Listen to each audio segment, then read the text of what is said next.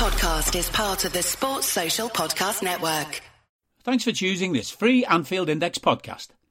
If you'd prefer to listen to this or any of our other shows without adverts, then now's the time to check out Anfield Index Pro. With AI Pro, you can supercharge your entire listening experience. You'll not only get all of our podcasts without the ads, but you'll have them far faster with our quick publish feature available exclusively for subscribers. AI Pro also puts you in the heart of our sound studio, with an option to listen to many of our shows live and interact with the podcasters in real time as the shows are recording. Upgrading couldn't be easier. AI Pro is available on all popular podcast platforms, and we have our own apps for Apple and Android. Just head on over to AnfieldIndexPro.com and get started today. Welcome to another episode of Scouser, Tommies. I'm Jim Boardman and I'm with Jay Reid. And, well, we always say we try to do these shows in a way that when we record them, it doesn't really matter too much when you listen. We try to kind of keep them open a little bit rather than talking about what's happening today that's going to be old news by tomorrow. And it can be hard sometimes with Liverpool because there's so much happening. But I think at this time of year, no one knows what day of the week it is anyway, do they? It's like you lose track because you're having days off if you're lucky like me. I've had a couple of days off and then you've got days off to come and then you think you've got absolutely ages left yet to buy your prezzies, then you realise you've not and you've relied on couriers. And yeah, it's that time of year, that wonderful time of year. So doesn't matter when we're recording this, but I'm sure that you will be listening to it sometime around Christmas or the holidays, whatever you celebrate, and happy holidays and that. But Jay, it's now finally about to be the start of a new season because that World Cup's been and over with, isn't it, at last? Yeah, and we got sucked in. And if you weren't sucked in by a game of football last night, as we record on a Monday afternoon, the World Cup final, you know, often finals in major competitions can be bigged up and billed as, you know, the pinnacle of the sport. And last night, for the most part, it was a bit, you know, second gear, third gear, but come 75, 80 minutes when France actually decided that they could play football rather than just take part in a 90-minute walk about the pitch, it sparked into life and it became, for me, what I've seen the best World Cup final. And thankfully, I won a few quid out of it. I was sat waiting for Mbappe to be top scorer in Argentina to win the thing. So when Messi scored, that went 3-2. I was cursing because obviously Argentina were winning, but Mbappe weren't top scorer again. So it all fell nicely for me. And yeah, it might be Christmas, but the missus has already got a holiday and that money spent. So I might have won, but I've also lost because I've now got to pay for the holiday. Yeah, that's the thing. You couldn't even keep it quiet about when you celebrated your win because, like, you couldn't sort of hide that one. You were so excited. And about that, let's have a look at that money then. Why are you cheering for Mbappe to score and Argentina to win? I was like, I'm busted. That's it. You've done that, aren't you? I was surprised actually because I thought, I actually thought Argentina were going to win, and I thought they'd probably win comfortably and stuff like that, and it was looking that way. And then when it got to the end of 90 and that, and I thought, these teams look knackered, and you see time and again in finals, when it gets to extra time, it's just two teams survive until penalties. But that wasn't. They just kept going for it. So that, if anything, there's a lot of lessons to be learned from this World Cup, a lot of them about the negative things that have happened, but there's a lot of good maybe to be learned in between things, and that was definitely one of them. Like, whatever was going on in that game, that we need more games like that, don't we? Yeah, it was a bit like a heavyweight sort of boxing match in terms of, like, they felt each other out for so long, and then all of a sudden it was like, you know what, we're in this, and one of us has got to win, and they were just slugging at each other, and it was good to see, because as you say, like, quite often, like, especially in World Cups, you sort of do get some dire games, but, you know, looking back, there was quite a lot of, you know, enjoyable moments, quite a lot of decent games. I think it was weird. Obviously, no one really knew how it was going to work, slotted into the middle of a season. And I still don't know how the rest of the season is then going to pan out because nobody really knows. And went into it with an open mind and, yeah, got suckered into it. But it's kind of nice to watch football from a mutual point of view and not really have anything on it. Maybe a couple of quid, but yeah, it was good to probably sit back and enjoy football, but you're emotionally not too involved. So it's I don't know, it's a bit strange to describe, but you kind of want the emotion. You want the raw feeling of being back in Anfield or sitting at home and, everything matters. Those 3 points matter. Where, games in the World Cup, if you're not wholeheartedly invested in the nation, then they don't really matter too much to you. But we've grown up on Liverpool, and, that's what we're here to talk about. That's what we're here to do week in, week out, support them. And, it can't come back quick enough to see the lads in the red shirts again. No, that's it. And I think you're watching a final like that, and you're an observer, whereas when it's your team, you're a participant. Like, you are kicking every ball, even though you're actually kicking your mate stood next to you or whatever. But you're part of it. You're feeling everything. You're fighting for it. Even if you sat at home, you're investing everything into getting your team through, whatever it is, and you're doing all your superstitions and all the rest of it. In a way, it's maybe good for the heart and the health to watch someone else's torture instead. And I always find, like, I sort of, in games like that, I'm kind of like working out who's the underdog. And to me, France were the underdog, and I kind of quite often like to see the underdog win. But then at the same time, like, you sort of enjoy knowing that the team that's really good and deserves to win, instead of it being someone who's kind of fluked the way through, because you've seen that in other World Cups as well, where teams have just like been miserable to watch, boring football, and they've just sort of ground out results in the group stages and sneaked through the knockouts. But that was proper football. That was the kind of football you could make a movie of, which I'm sure FIFA will, because anything to make money. Which actually brings us nicely onto something that Tony mentioned when he was on the pod a couple of weeks ago, which is about the Club World Cup. Because apparently, according to Gianni, what is he? Is he gay? He's an immigrant? Is he an immigrant worker? I can't remember. He's everything, isn't he, Gianni? He's probably one of Chance's elves this week. He is, yeah. He's probably him that's wrecked your tree or whatever. He's everything to everyone. Obviously, much loved figure in his own house, if there's no one else in. But yeah, apparently, something Tony was sort of alluding to is Qatar maybe could be a host of Club World Cup with 32 men's teams in June 2025. Yeah, because club footballers, don't need a summer off. I know, in this current climate, it's not, an easy topic to bring up that, footballers who are very highly paid. But I think, as Tony was saying and yourself, it's sort of the going rate for what they do. They don't, it's not their choice really at the end of the day. It's the game, the business that they're in that has made them, on them sort of wages, bankers and accountants, no one really says, you should be on minimum wage, because it's just the business that you're in. Unfortunately, that's how the world works. But in this, obviously, the current climate of the UK, where a lot of people are underpaid and underappreciated for what they do, it seems a bit of a harsh one to be saying, you're flogging these footballers who are playing. But at the end of the day, they are going to be playing all year round for the next 2 or 3 years or whatever it is, because the majority of them will be playing in Euros, and then this Club World Cup, if it goes ahead or looks like goes ahead, and then the following 2026 World Cup. So every single summer, season on, season out, it's rolling them over. And yes, they do get opportunities to get some holidays, and they're highly paid for what they do, but at the end of the day, they're still doing a job. And us as fans of Liverpool Football Club want to see them do the best. We want to see them win, the league and the Champions League. That's the bread and butter. That's what we were born and raised on. But these sorts of trophies that they're making up, just pockets can be lined of those who don't really need any more lining in them pockets, because they're very deep enough. Just stinks of like greed and self-obsession, because FIFA have never been happy that UEFA had the Champions League, and that's the golden goose.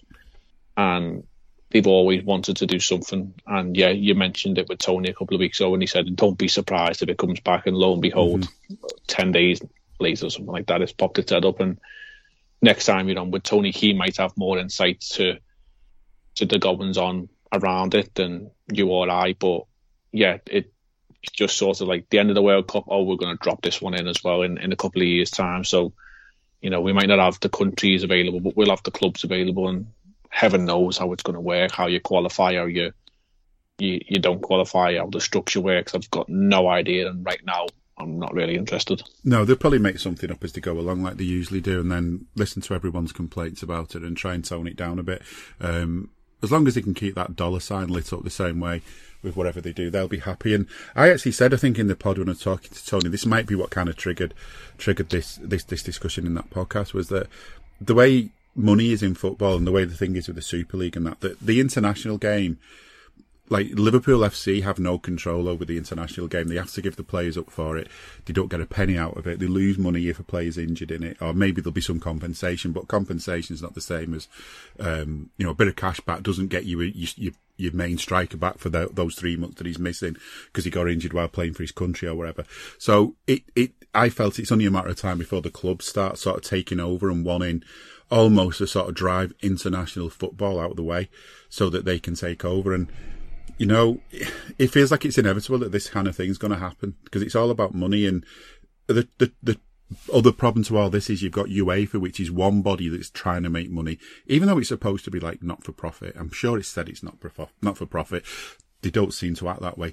FIFA sort of from the same town, almost based in the same town in Switzerland, basically, and similar kind of mentality. It's all about making money. Then you've got within Europe, you've got all the leagues.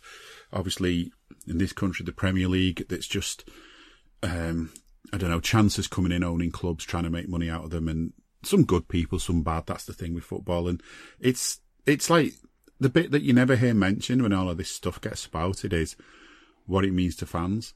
Because I can't believe that you're going to have a 32-team club tournament in the summer and it be of as good quality as you would expect it to be for what it's billed as being, unless you ruin the quality of what's going on in the main domestic season, because you can't put everything in all season. So if somehow the Club World Cup became much more prestigious, despite it being diluted to 32 teams, then what are you going to do in your league running? You're going to start dropping players and things. It's going to end up being what's more important, winning the league or qualifying for the Club World Cup next year. And that to me, we're on a road to ruin with football unless someone just somehow gets a grip of it. Yeah, but I don't think we ever will, because there's so many bodies who've got the fingers in the pie of the football game. Like, for example, we take part in 4 different competitions: the FA Cup, the EFL Cup, the Champions League, and the Premier League. So, they all want, like, every single one of them competitions, and the bodies behind them and the people, who are got a vested interest in it and lining probably their own pockets, all want Mo Salah on show in every game. They all want, Virgil van Dijk there for every game. And the harsh reality is, well, you have to prioritise, and as Liverpool have done in recent years up until last year, the domestic cups are the ones that Klopp and the management team deem less important. And if we're all honest as fans, we all enjoyed those moments at Wembley last year and the cup runs. But if someone said to you, right, well, we've got a game coming up in 3 or 4 days' time against Man City, if it was offered you lose to Man City, but you are guaranteed another run to the Champions League final and, a top 3 or 4 finish in the league, you probably bite someone's hand off and say, yeah, that's great, because what's gone before in this season for us has not exactly gotten to plan. But the bread and butter at the end of the day is the league and the Champions League, because, that's the biggest prize that's available to us. So I don't know. I don't think it'll ever be solved, because football is a business now. It's not a game. It's a game that's involved in a business, and the amounts that are involved and the greed of everybody in those higher echelon positions will only continue, because it's spiraling like way out of control in terms of the monetary value. That had well gone. That's 20, 30 years ago. That went when the Premier League probably started, but it seems to be getting more and more crazy at the moment. And, you look at the figures touted around for, potential buyers of Liverpool, like 3 billion quid. Like, who's got 3 billion quid in this world? Like, if you have got 3 billion quid in this world, you could solve a hell of a lot more problems, buying a football club. And that's us speaking as fans of our football club who want to see it be successful. But it's a hell of a lot more important things that 3 billion quid could be going towards than trying to solve Liverpool, as much as we want to be successful. And the sort of person who's got £3 billion and thinks spending it on a football club is a good idea, you have to wonder, well, what are they like? Because I don't know any lifelong Liverpool fans who've got £3 billion. I mean, I know a lot of lifelong Liverpool fans. I don't know anyone who's got that kind of money even close to it. So, what kind of person you're going to get? I mean, you've only got to look at a certain social media network to see what happens when someone with lots of money gets control of something and treats it as a big plaything and thinks it's all a load of fun and doesn't really care what happens as long as he's having his fun. If that happened in football, what would you end up with? I suppose Newcastle found out, but it's not right. And when Liverpool was getting taken over last time, so when FSG came in, before that there was all the uproar with the previous owners, the Cowboys, as we used to call them. They when we knew what the club was worth, there was a lot of talk about people even being able to buy a share in the club. Like one of the ideas that someone came up with, which was not really well thought through, because he just threw this figure out as being a sort of reasonable figure that people could find to invest in the club that they would never get back. If they did, they'd only get their £8,000 back, because it was £8,000, he said, that we could all throw in. The price of a small family car, which he probably isn't nowadays, let's face it. It was like £8,000. Yeah, we can all throw £8,000 in, and that is like out of reach for most people to just suddenly find a casual £8,000 they don't need. But it's so much more in reach than what it would be now for the equivalent, because the equivalent now, the club's worth literally 10 times as much. So now they'd have to find 80 grand, which is, it's crazy. Yeah, it's just, I don't know. With football, it's now become like not really relevant what figures are. So, even touching on potential transfers that we're looking at, like Jude Bellingham and Enzo Fernandez are the two hot names on everyone's lips who are potentially of interest or to us and we're of interest to them, sort of thing. I don't know how deep it goes, but 100 million quid each is just banded about it's small change, which obviously we know it's not, because one, we've never spent £100 million on a player ever before, as much as some media outlets would lead you to believe that Darwin Núñez was 100 million quid, which he was never. No. Never is 100 million quid, even with all the sticky bits and all the shiny things added onto it. He will never be 100 million quid. But it's just put out there like it's a sort of, an easy figure. Like go back to the times when you know more than I will, like this is the first £1 million player or the first £10 million transfer when Alan Shearer went for £15 million to Newcastle. And that was like, Jesus, that's record money. It was mad when he went to Blackburn for $3.5 million though. Yeah. And then 5 minutes later it was 15. It's just, it's spiraled out of control. And like now,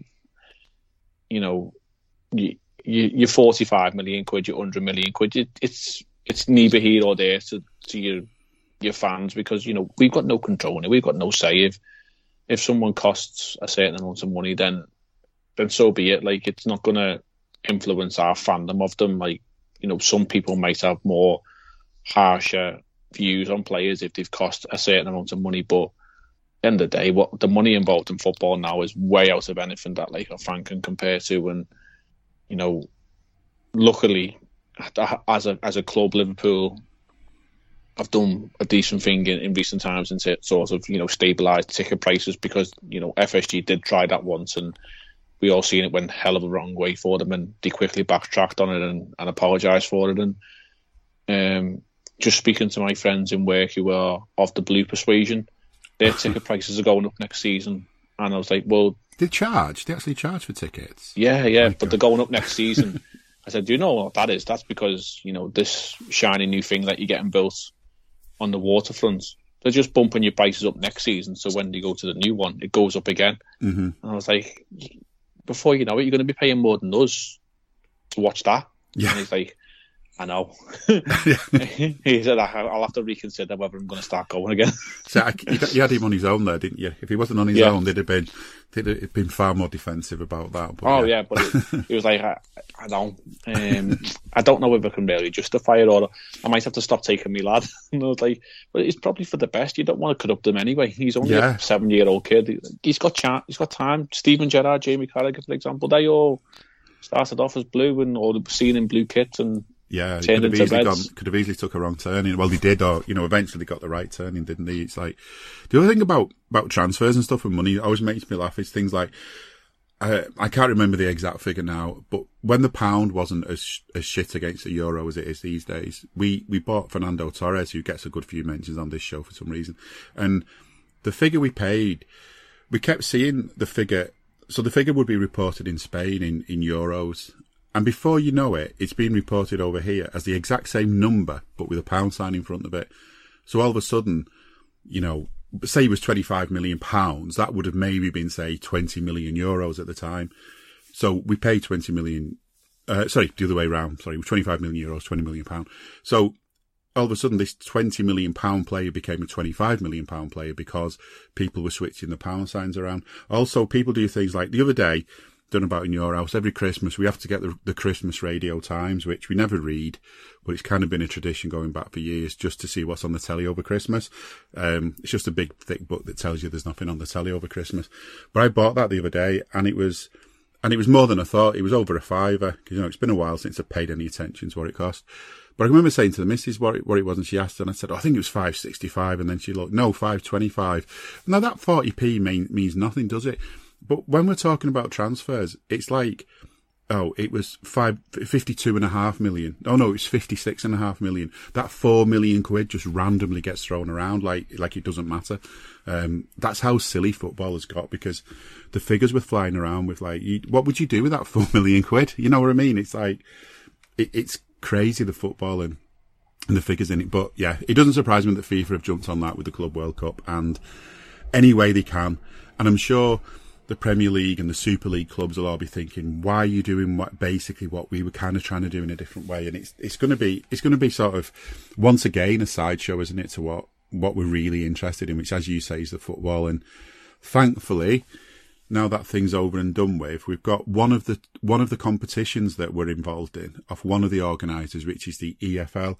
Now I don't think they take their cup that seriously as much as they should, because I'm still sort of annoyed with them from when we were played in the more reasonable version of the Club World Cup a couple of years back. And we had to literally play the kids against Aston Villa in the League Cup because they couldn't find a way of somehow just squeezing it into the calendar that we could play Villa when we at least had some of our players back. So we didn't even have Klopp running. We didn't even have Pep or anyone. It was literally the reserves went and played Aston Villa's first team. And to me, that was one of the many signs of how that was devaluing that competition, because they couldn't think of a way. They were like, how dare you go and play in the Club World Cup? How dare you see that as more important than our competition? You'll have to play your kids then. And that still kind of rankles with me all this time on, even though we've won it since and it's a big cup to us. Again, it just winds me up how football is. So, not through the EFL's fault though. We're going to kind of be in the same boat now, aren't we? Because one of our players, Ibra, was involved in the World Cup on Sunday. On Thursday, Liverpool are playing the first game post-World Cup against Man City in the EFL Cup. So it's going to be interesting what kind of side we can put out. Yeah, I'd go on the premise of recent friendlies that we're going to go reasonably strong because we didn't have a huge cohort of players out at the World Cup, and those that did go fell by the wayside, apart from Kanate. At a earlier stage, and apart from Virgil van Dijk and Alisson, Fabinho, Trent, and Henderson, Fabinho and Trent didn't really take part. I think probably combined, they probably got 90 minutes between them across 8 games, 9 games that their countries played. And then obviously Alisson featured for Brazil, and Van Dijk featured for the Netherlands on every appearance, and Henderson, to his credit, performed well, but he did look like he was running on empty. We all know as Liverpool fans, you can't roll out Jordan Henderson every 3 or 4 days for 90 minutes or 80 minutes and expect him to be top end. Like, you know what you're going to get, but you've got to manage them. And, you know, the genius that is Gareth Southgate doesn't know how to manage players. No. What a surprise that is. Yeah, because if they'd managed to do, I mean, if Harry Kane knew how to take a penalty and keep it under the bar, then, you know, and they'd somehow managed to get through, what state would the players have been in for the next game? It smacks of, you know, non-surprising, really. But yeah, the lads have come back, and obviously Darwin went out in the group stage and he appeared in the friendly. Recently played on Friday against Milan and got himself a couple of nice goals. So I would imagine, you know, we're going to go 75% of what would be 80% of a lineup you'd be more than happy to see in the Premier League. But Man City will do the same because they've got players who went out there, the likes of Kevin De Bruyne, Ilkay Gundogan. They went out in the group stages for their countries. So, are you that person who has everything? The coolest merch and those must-have fan threads? Well, over at our Anfield Index shop, we've gone that extra mile when it comes to pimping up your Liverpool collection. From our popular range of bespoke design t-shirts, sweaters, hoodies and hats, to our signature edition mugs, prints and coasters, all provided with fast worldwide shipping. We have something for every red.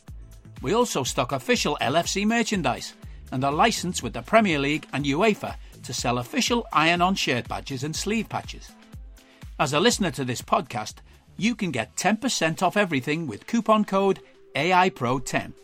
Just head over to AnfieldIndex.shop or find us on Etsy by searching for Anfield Index. You know, that freak up front has been sat in a laboratory for 5-6 weeks, just oiling his cogs up. So he's going to be back up the top of the field. So it's probably an even sort of matchup. However, if Liverpool decided, right, well, our priorities lie with the Premier League and we're going to go and field half a dozen under-23s, under-21s and a couple of squad players, and that's what we feel necessary. Again, the media narrative will be, you are disrespecting the EFL trophy or the EFL Cup, and how dare you do this when you've got players available? Because, you know, why should Liverpool not prioritise a bigger trophy? Because to be in the Club World Cup, which we were a few years ago when we couldn't play, you have to win the Champions League, which, checking through my notes, apart from Chelsea, no one else out the Premier League's won that in recent times. No. So, you know, you can't sit there and say, oh, how wonderful this Liverpool team are for winning the Champions League, but at the same time not reward them, you know, the privilege to go and actually represent not only your country but your continent in the Club World Cup. But you must play the kids, yeah. And I'm not too fussed. I would like to see us win on Thursday, but as I said earlier on, if it was offered to us that we were successful in other competitions with the loss taken on Thursday, then that would be fine by me. And you've got bigger games coming up very quickly soon after that. Yeah, and I think, the way to highlight how much you'd happily sort of have this game thrown if it came to it, which you don't want to do. You want a team to be put out there that's got a chance of winning, or at least trying to win. But if it was like, if this season was as close as last season and this game was being played in April, and then a few days later you were playing a league game against City, which no one would even question which one of the two games would have the weaker squads. You'd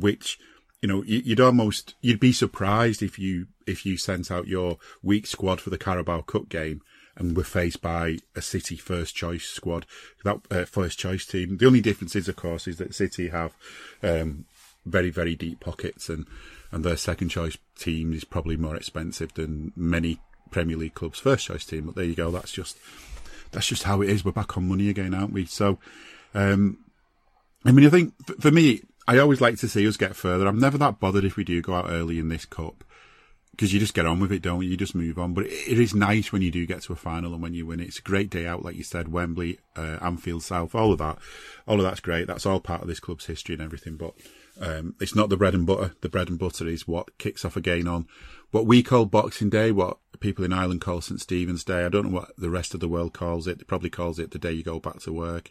Not here.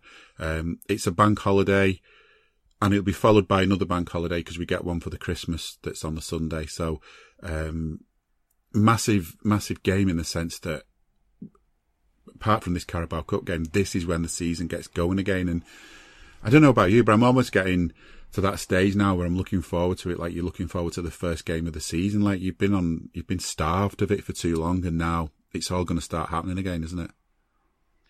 Yeah, I mean, I literally just loaded up the Premier League app because I weren't sure how many points we had and where we was in the table. I don't want to remember that, but I've tried to forget that bit. I know, but I like, because, you know, if you're like many other people who play fancy football, then that you go to, you work off your fixtures / your fancy football team. So, and that's obviously not being touched because of the recent international football. So, yeah, 14 played, 22 points, 4 points behind those down the East Lancs, and 7 points behind Tottenham, who were in fourth. However, we have got a game in hand on Tottenham. So yeah, we need to get a move on. You know, let's be realistic here. We're 15 points behind Arsenal. The title is all but gone in terms of, like, you know, there's a hell of a lot of teams between us, or like there's a hell of a lot of football to play, but that's a huge gap to make up. And, you know, naturally Arsenal won't maintain the pace and the form that they've got, and we shouldn't be as bad as what we've been, we hope anyway.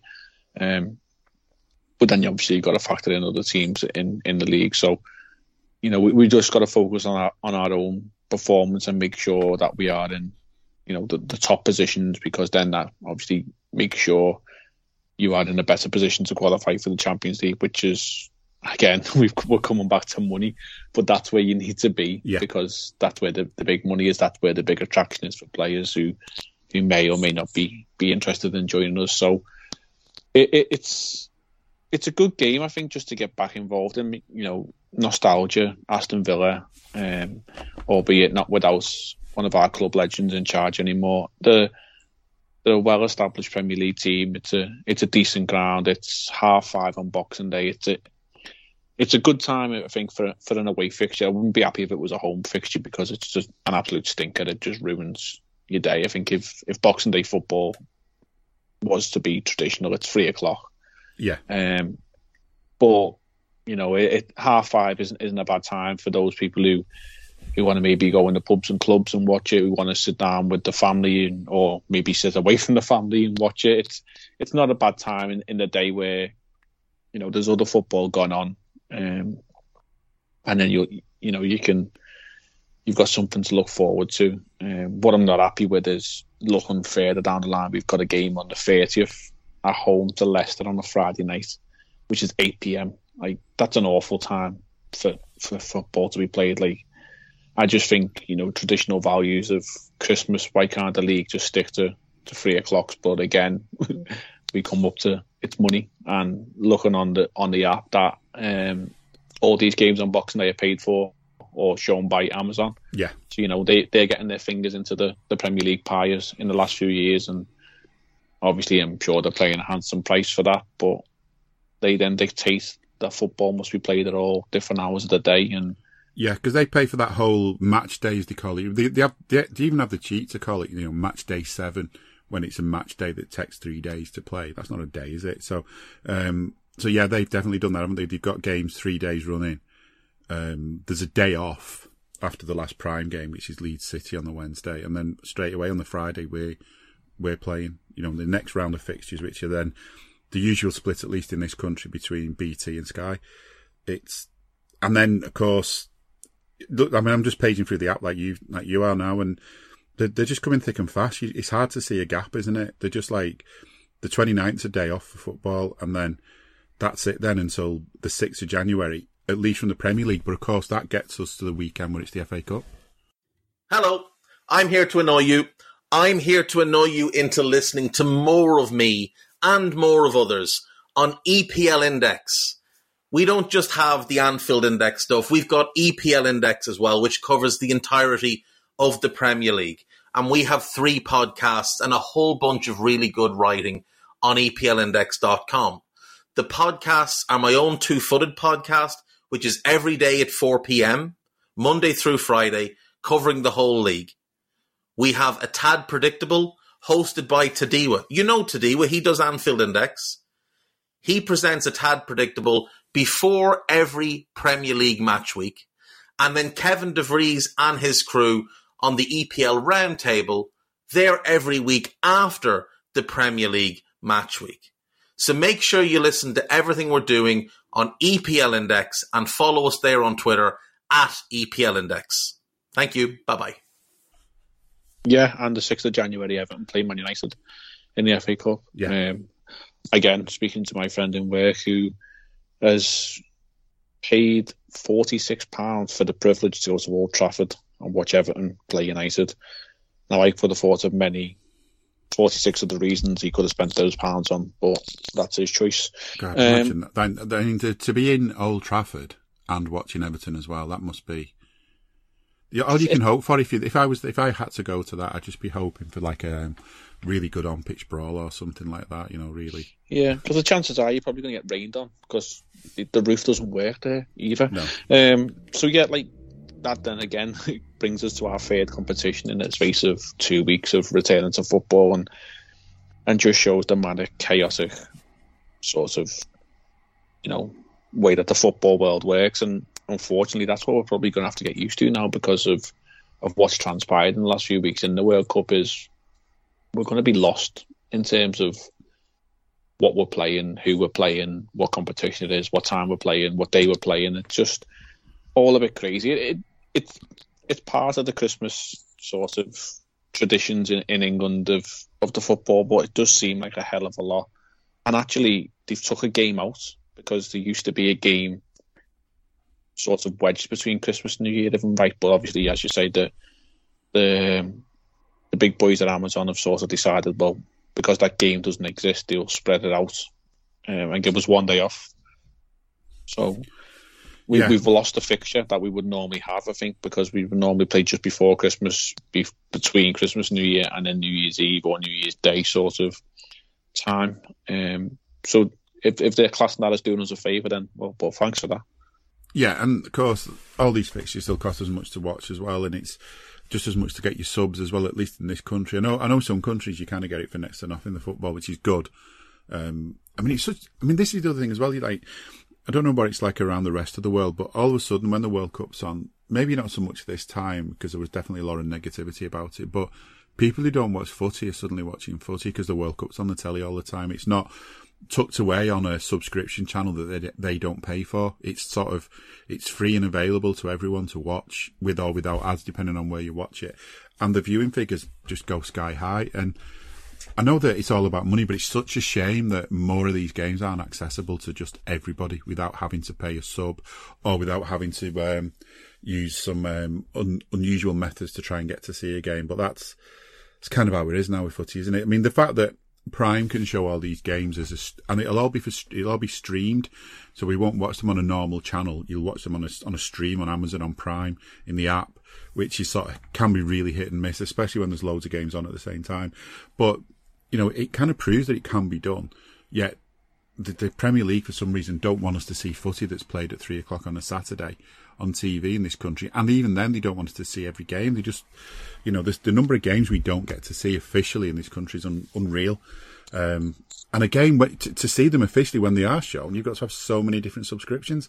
Amazon is probably the best value one because, to be honest with you, I was probably paying that anyway because I buy most stuff off them because at least they tend to turn up. The courier, little dig there at some of the couriers in this country. But it's Amazon, however good or bad they are. I mean, at least they aren't ripping us off by charging a shitload more to watch the footy, to be fair to them. That's about the only good thing I can say to them. But the price now to watch footy is getting out of hand. And I do think something Tony said as well is that the game now isn't aimed at people like us as much anymore, is it? It's been slowly but surely taken off us. Yeah, again, it's just money from every single angle, and it's baffling how much it costs for us to watch football on so many different platforms. But then if you live in other parts of the world, you basically get all the games on one sort of platform for a much cheaper price, and even those games that kick off at 3:00, and I know that's sort of a contentious one because it's embargoed for reasons of protection of lower league football as well. But you can sort of see where it's going. You can sort of see that, like, you know, Amazon is slowly, you know, digging the claws into the football game. And what wouldn't be a surprise is if there was a streaming service set up where every Premier League game was available via some sort of streaming platform, like, you know, your Netflix of football or something like that, which might actually be very appealing for some people. Like, if you could, you know, you could pay a subscription of a Netflix style, and you had every single Liverpool game available to you, then I think you get a hell of a lot of subscriptions and sign-ups for it. If the clubs were able to sort of, you know, take a slice of that pie themselves, I'm sure there probably is discussions somewhere in boardrooms at a high level of trying to get something like this set up. It's obviously the mechanics and getting things away from, you know, as we've said before, all them greedy fingers of all the different organisations who all want a big slice of the football pie. But it's a joke in terms of how much we have to pay, and not only that, obviously, like, the cost of living at the moment in the UK is absolutely scandalous. And like, if you are in a privileged position, which I am myself, in terms of being able to afford to go to the game, then you are very lucky. You do take every moment to go to the match, like, as a joy, because, you know, who knows, there might be a time when you might not be able to go to the game, but, you know, if you are, then you got to put all into it, because you're paying a hell of a lot of money. Then why not go and give your all and scream and shout? But if you are sitting at home, you're probably frustrated if you're not getting the value for your money either, because the commentary, it's been bothering me. It's in my mind. I thought that's what you were going to go down with the BBC ITV thing for the World Cup. The level of commentary. I saw your tweets about it. You were fuming. I'm trying to ignore commentators at the minute because they piss me off so much. But someone in our house put the Red Bull Soapbox Derby thing on before with Fletch doing the commentary, so, you know, I can't escape it. But yeah, it's not been the best World Cup for our commentators that we see on our telly, has it? If we could get Peter Drury on any sort of commentary for Liverpool, I'd happily subscribe to a platform if we had Peter Drury exclusively as our commentator, because you'd pay like an extra bit, wouldn't you? Like, if they called it that channel Gold or something because it's got him on, you know, just platinum version. Yeah, or even if you could all have alternative commentary on the channel, because he brings football to life. And for anyone who's not aware of the sort of drivel that we've had to endure if you live in the UK, the likes of Danny Murphy, Jermaine Genius, Lee Dixon, you know, the bottom of the barrel sort of pundits. I don't know the upset guy, but yeah, Ali McCoist as well. But I don't mind Ali in terms of some of his one-liners, but he doesn't sort of state the cliches too much. He sort of just does sort of speak his mind a little bit. And I did enjoy his dig at, you know, the fact that Mbappe scored a hat-trick that was all over the line in a World Cup final.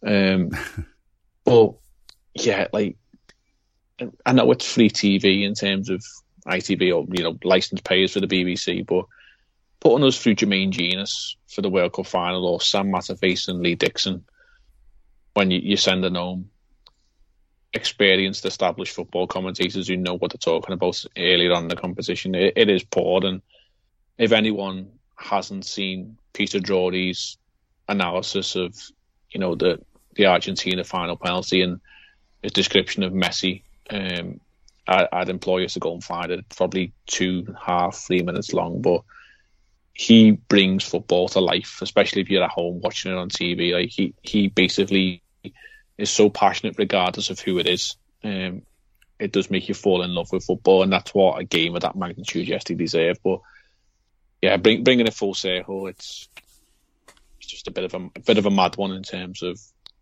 what we've got to pay, and what we're getting quality wise isn't the best. No, it's not. I mean, we should be getting more of it for free in this country. I feel, you know, it's like, I accept money's got to come from somewhere and they've got to pay for somewhere.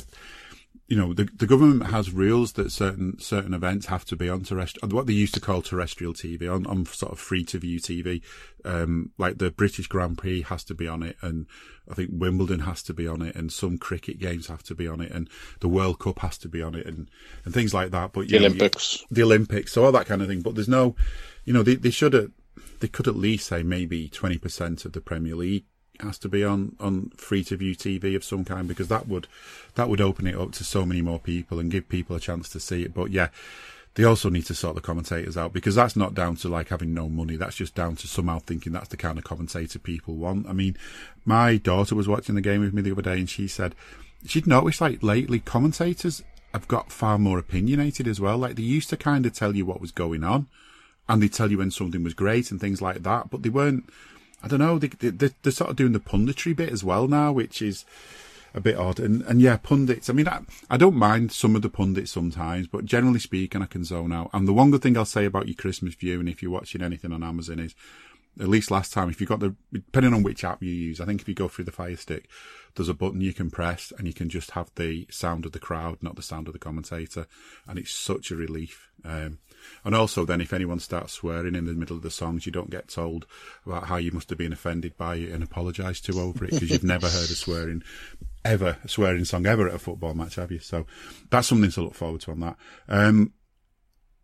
Yeah, I mean, it's going to be interesting. I'm not sure when our players are actually going to start becoming available, because I'm not sure.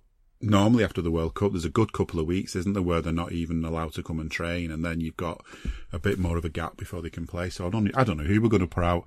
I don't know when we're going to be fully at full strength. Who's going to be in goal for us and things like that. When does Ali come back? These are all questions that I'm sure will unfold over Christmas. But it'd be nice if we could just sort of end 2022 with a couple of wins, wouldn't it? Just get what's been a really weird year out the way. So at least this, go into the new year with a bit of hope that we're going to start winning again. Yeah, and this sounds really cheesy, but they say like football is a game of two halves. But this year for Liverpool, it's literally been a year of two halves of football, because up until the summer we would go for an unprecedented quadruple, and we wrapped up the domestic trophies, 2 trips to Wembley, 3 trips to Wembley if you include the semi-final. When an unfated trip to Paris for the Champions League final, run City so close, and we went into the summer so optimistic, thinking, right, well, we just know we just need a couple of little tweaks here and there. Didn't get them. Whatever sort of went on pre-season seems to have had a knock-on effect in our performances, and we've not really been a side that we recognise for some games. And then obviously the disruption of the World Cup, which we've never seen before in the middle of a domestic season, has thrown everything askew. So it is really been a year of two halves in terms of being a Liverpool fan and following the club and the success and disappointments that we've had. But you're only sort of really looking back too much as your last game, and I think our last game we played was Southampton before the domestic football finished. Can't remember the final result, but we won. We won. We definitely won. That was at Anfield. I can't remember exactly how it all transpired, but I think Darwin scored. I can't remember. But you're right in terms of, we've got the opportunity coming up. If we beat City in the Carabao Cup, that cup's there then to be won, because the only other sides real of note left in the competition are Manchester United and Newcastle United. If we're being wholeheartedly respectful to all the other teams and the other ties, because there was this weird thing I remember in the last round where loads of the London clubs went out, like the likes of Arsenal, Spurs, Chelsea, West Ham, all fell by the wayside. So, it basically is a winner-take-all opportunity in this Carabao Cup tie on Thursday. And they've offered again a trip to Wembley would be lovely, but you've got a couple of league games, and then we go straight into the FA Cup and whatever. But an opportunity to put 6 points on the board going into New Year, and then we play Brentford on the 2nd. If we could put 9 points across them 3 games, it would catapult us surely a couple of places up the league. And everyone would then go into the new year with a bit of optimism. You know, if the Carabao Cup game goes the right way, you know, even more cause for optimism. You know, you've beat Man City for the third time in 6 months. It would be the real sort of boost, step in the stride that we need, and then we go on from there. We see where the year unfolds, because naturally we tend to be better between January and May. I don't need a VPN. I've got nothing to hide. This is what I used to tell myself before I hooked up with LibertyShield.com. Not only is my home internet now fully encrypted, but I can now access all the websites I want, whenever I want, and do so from absolutely anywhere. As a Liverpool fan, I love to know I can now watch every match, regardless of whether it's on UK TV or not. My Liberty Shield VPN makes sure nothing is blocked and guarantees me super fast streaming speed throughout that match. You can get connected right now with their software package, which includes a 48-hour no-obligation free trial and instant access to their apps for Apple, Android, Fire TV, PC, Mac, and Android TV. Or go a step further like I have and get one of their pre-configured VPN routers. These small but powerful devices allow you to easily connect every device in your home to VPN, making it the perfect solution for smart TVs, Mag boxes, and games consoles. Visit LibertyShield.com today and use coupon code AIVPN25 to get 25% off at checkout. Under Jurgen Klopp, I don't know if the statistics sort of prove that, but it just gives you the feeling that the second half of the season we do seem to rally and sort of go on long, successful runs. You know, fingers crossed, and I don't want to raise anyone's hopes before the whole silly season shit kicks off again, but, you know, maybe sometimes that's because we've managed to go out and get a Virgil van Dijk or a Luis Diaz to just, you know, make our second half of our season just that bit more comfortable. Who knows, maybe we'll go and buy someone. Yeah, I'm not raising my hopes anyway, you know, I'm really not raising my hopes. I know loads of people are, and then I found over the years with transfer windows, if you expect nothing, you've got less chance of being disappointed, and, you know, that works out quite often quite well for us. But yeah, if we can buy players, I'm sure we will, but I'm really not sure if we can. I don't know what's going on, and it's another worry for another day though, because let's sort of enjoy the footy, hopefully. We actually played, didn't we, 4 times at Wembley last year, and we won them all, because we played in 2 FA Cup games there, obviously the semi and the final. We played in the Carabao final, and we played the Community Shield as well, and we beat City in that. So maybe we could play more games at Wembley, because, you know, we don't do bad there. Let's see. I'm just thinking as well, this there's so much going on again as always, and a couple of things are kind of I don't want to sort of darken the mood too much as it's coming up to Christmas, but there's a couple of things going on that's not really about stuff on the field, but it's just stuff about stuff that goes on in this country that just takes your mind back to crap that's been foisted at Liverpool and Liverpool fans down the years. And a couple of things have come up. So number one, perhaps the more serious one of the two is last week at the O2 Academy, I think it's called, in Brixton, or the Brixton Academy. The O2 is a mobile phone company, but they sponsor loads of venues in the UK.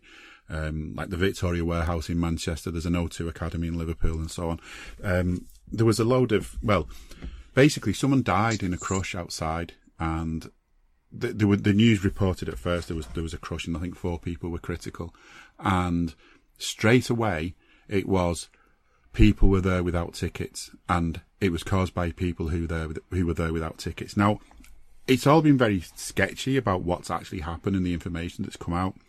And obviously there's going to need to be inquiries, and evidence is going to have to be shared. And I'm not saying for 1 minute that maybe that it wasn't people without tickets that caused some kind of an issue, because there were a lot of people there. But the thing that gets me, and it always got me about Hillsborough, was when they were saying it was ticketless fans that caused Hillsborough, we were too quick to say, hang on, no, it wasn't ticketless fans. No, it wasn't drunken fans. No, it wasn't fans turning up late. No, it was literally because one of you opened a gate and let it happen, because you didn't manage the game properly, because you allowed a game to be played at a stadium that didn't even have a safety certificate, that you gave the best supported club the smaller end of the ground, that you just basically messed up big style, and people died as a result. So because we had to say all of that, the bit we never really got to say was, but what if it had have been ticketless fans who were drunk and arrived late? How on earth does that get the police off the hook? That people died, that police couldn't control that situation, that they are so inept that they allowed that situation to happen. Now, we never got to say that about Hillsborough because we had to go through all the other layers of lies and wrongdoings that were being thrown. But this is the thing that's done me head in a bit about the Brixton situation, that no one should be dying going to watch a gig. You know, that place should be safe. There should be enough security on to keep it safe. If there's signs of problems, there should be police on hand to get it. Just as an idea of how bad things are at the minute in this country. And maybe where you are, you're sort of used to this. I don't know. I always thought that if we dialed 999, which is kind of the equivalent to 911, that you get through to someone really quick and you get asked if you want fire, police, ambulance, wherever. And then you get through to them, and then you'd have someone with you really, really quickly. And depending on where you live, maybe it'll take longer. Last weekend before last, somebody fell on the ice right near where I live, and my wife's a nurse. I'd heard people outside making a commotion. My wife went out to see if she could help. He had a fractured skull. He was in a really bad way. His sats were really low. He was in a really, really bad way. People had phoned for an ambulance. It didn't come. The ambulance never came. I phoned the police up partway through this because it was icy and there were cars whizzing past, lorries whizzing past. It looked like the people who were trying to help him, he was in the road on a freezing cold night, were also going to get hit and hurt. I was on hold to the police for over 10 minutes and I got no answer on the emergency line. In the end, they came because I think the people who did get through to the ambulance, there were two who tried, only one got through, that they must have said what was going on and they got the police to come. The ambulance never came. Luckily, a passing firefighter who'd been out to the pub that night, wasn't drunk or anything, saw what was going on, and he managed to contact his mates at the local fire station.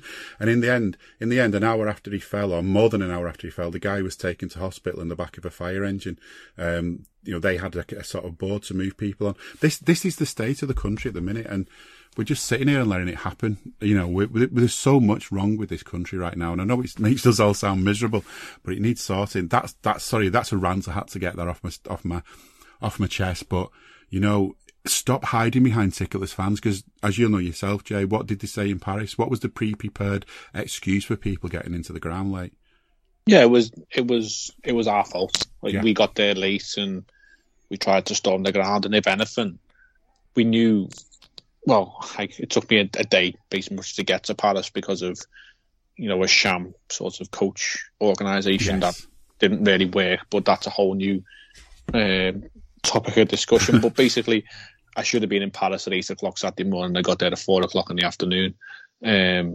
After travelling, the best part of 24 hours after leaving my own house at 4 o'clock on the Friday to leave for Paris. But the game, we knew there was, one basically metro station from where we all were in sort of the city centre for the fan zone, which wasn't the best setup in terms of, the region and the dimensions and layouts of that. But we knew we had to get to the ground in good time, and, people who were gone even earlier than us would all relaying messages back saying it's chaos. And this is like 3.5 hours before kickoff. We're getting told, get up here, it's chaos, it's so busy, it's going to take you ages to get in.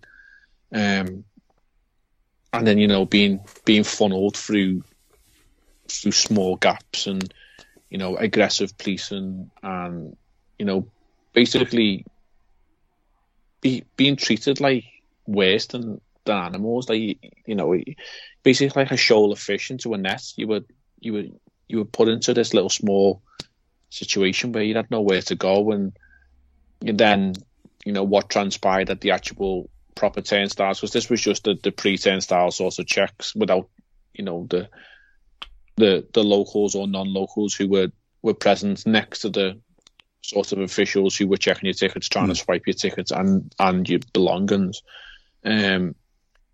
All the hoo-ha with the tear gas and the heavy-handed police and the locking out of fans, and it was all sort of set up to make us be the ones who were in the wrong, regardless of whatever we did that day. We were never coming out of there.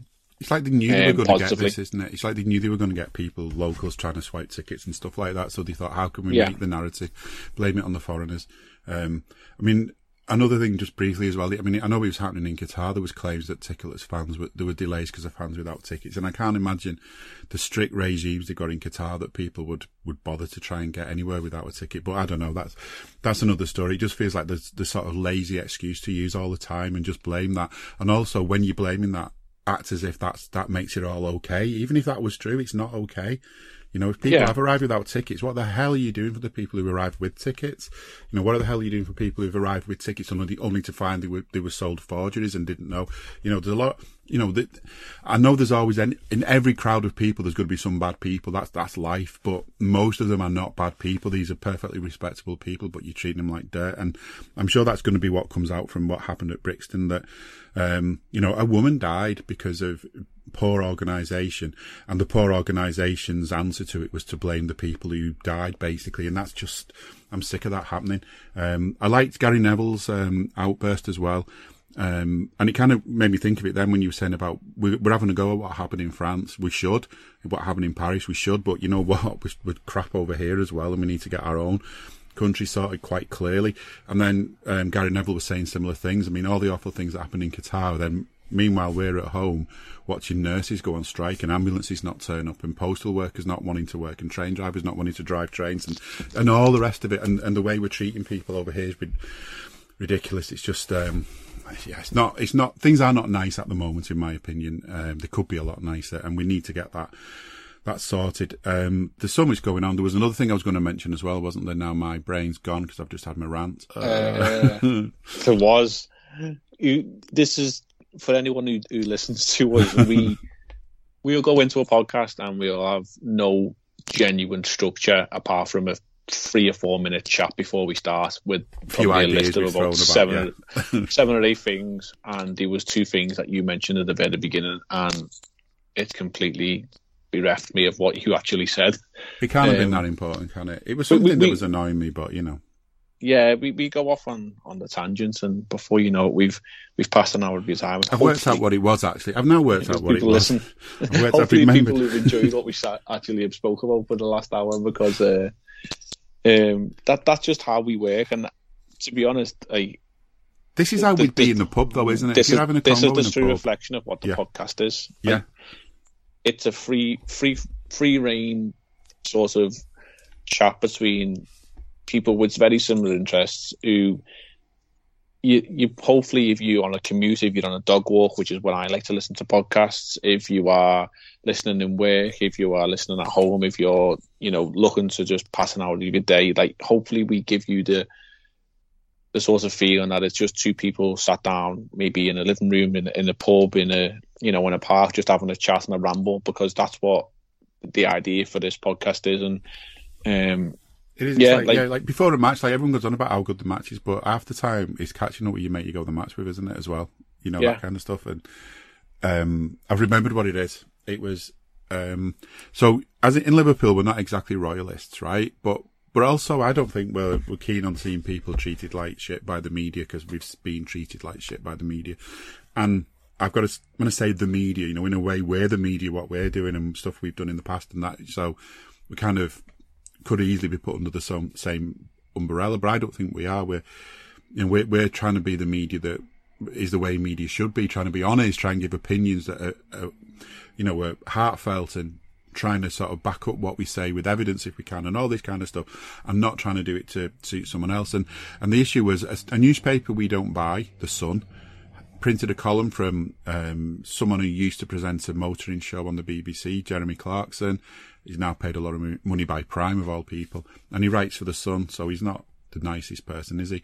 And he's having a go at Meghan Markle, which we're not royalists, we're not that bothered, but the way she's been treated and Harry's been treated by the media in this country is just, a massive signpost of how bad the media are in this country, that they can quite happily skew any story to suit what suits them.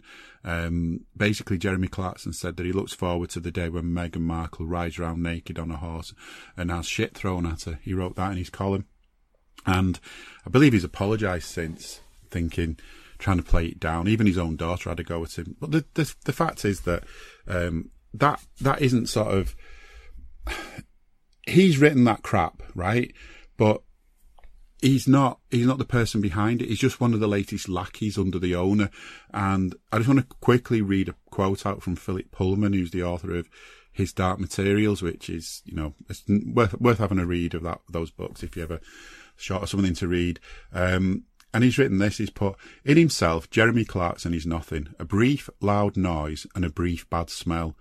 The arse that emitted him, as I said yesterday, is Rupert Murdoch. And that's something we've just got to remember. Kelvin Mackenzie was the arse that Rupert Murdoch emitted in 1989. And he's emitted a lot, the arse that emitted Kelvin Mackenzie is Rupert Murdoch's. And he's emitted a lot of bad smells down the years. And he still does. And I'm just hoping the more and more and more these things happen, that the more people can have their eyes open to what the media are like, and we can start having some newspapers that tell the truth instead of lies. Yeah, it's something that we've sort of weirdly become accustomed to, isn't it? Like, certain sections of the media will always toe a certain narrative, and regardless of the actual truth in any sort of situation, they'll always have a preconceived narrative in their mind. And that again sort of ties in with, what happened in Paris. There was a preconceived narrative of what was going to happen. And, I've not watched the Harry and Meghan stuff. I will, because it's kind of interesting. It probably shines a light on the reality of what the royal family and those in and around that sort of them circles actually are. And, as you've said before, we people of Liverpool are far from royalists. There probably is a few royalists in and around us in the city, but naturally as a whole, it's just because of what they sort of stand for and what they believe in. And obviously it ties in obviously with the establishment of the government. It doesn't all sit right. Is probably the nicest way to put it, in terms of not getting into a long-winded rant and rage about it. But we're wise to what actually goes on in terms of those sorts of establishments, and we're not going to fall for it. People of Liverpool will not fall for sort of cover-ups and lies and, pretty flowers on sorts of things. But yeah, it just smacks of what certain sections are, and as you say, that the Murdoch-controlled media will always have a preconceived story that they are going to toe, regardless of the actual truth. So it's something that's not new, but yeah, the things that come out of Clarkson's mouth in terms of what he actually said was vile. And we sort of praising Amazon before for some of the good things that they do in football, but the fact that they pay him large amounts of money for numerous TV shows, then also shows that they can't all be shiny and good, because if you are going to be worth that much money, you probably are going to do something bad along the way. Yeah, and I think the other thing as well is, this is a message to journalists as well, is that you don't have to sort of just do exactly what he says. And I know people might say, but then you'll not get paid, that's your employer. Shining example of that is Mr. Tony Evans, who couldn't be with us today, unfortunately, but he did work for the Times, and Rupert Murdoch would ultimately have been his boss, but he was the person inside the tent that was basically, he would not ever have written anything that he didn't agree with, didn't feel was right. He would never have sort of written stuff that just, pandered to what Murdoch needed. And there should be more, if there were more people like that working in the media, we'd have a much better media, because, it's time to stop giving in to these billionaire people who just want to sort of twist what's going on in the world. Newspapers are dying, sadly, and it's no wonder they're basically killing themselves. But that's the serious stuff over. Let's get out of the way now, because it is Christmas, isn't it? I suppose maybe we can we'll do more podcasts obviously soon, and maybe we'll do a proper look back at the year. But maybe, what would you say your hopes are now at this point in the season, before we've got to season part 2, before we've actually kicked a ball? Remembering it was 3-1 against Southampton, by the way, 2 from Darwin and 1 from Bobby. What would you think? What would your hopes be now? Sort of realistic hopes for this season? Another cup run in the Champions League, because I just think we've got a special connection with that trophy, and the final is in Istanbul. It rekindles a lot of really good memories. Maybe not the first 45 minutes, but there was a lot of good. There was a lot of good memories for people, and I know there's a lot of fans who around the world became Liverpool fans because of that game. That was the first sort of moment they clapped their eyes on Liverpool and fell in love with the club and what we are.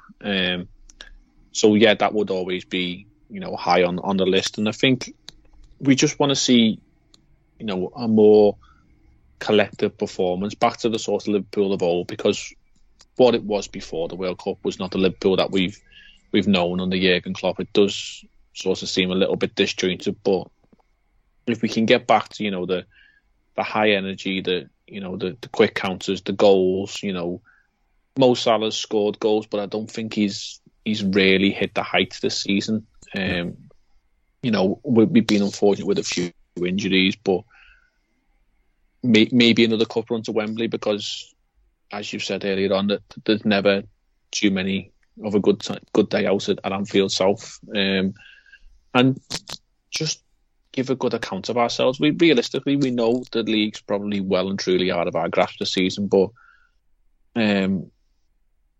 as I've said on previous times, like, I'm fortunate enough to go to the game. The tickets went on sale for the second half of the season a few weeks ago, and just looking at some of the games we've got at Anfield coming up in the second half of the season, we've got obviously the derby, we've got United, Arsenal, Tottenham, Chelsea, all to come to Anfield. Like, they're the big games like that.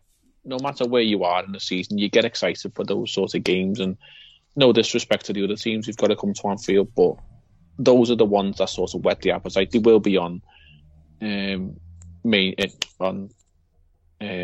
broadcast TV for Sky, BT, Amazon, whatever, because they are the pinnacle of the games in the league probably that weekend. But it does sort of get you excited, and you just want to see a good performance for us for what comes, and anything positive in terms of a trophy would always be welcomed.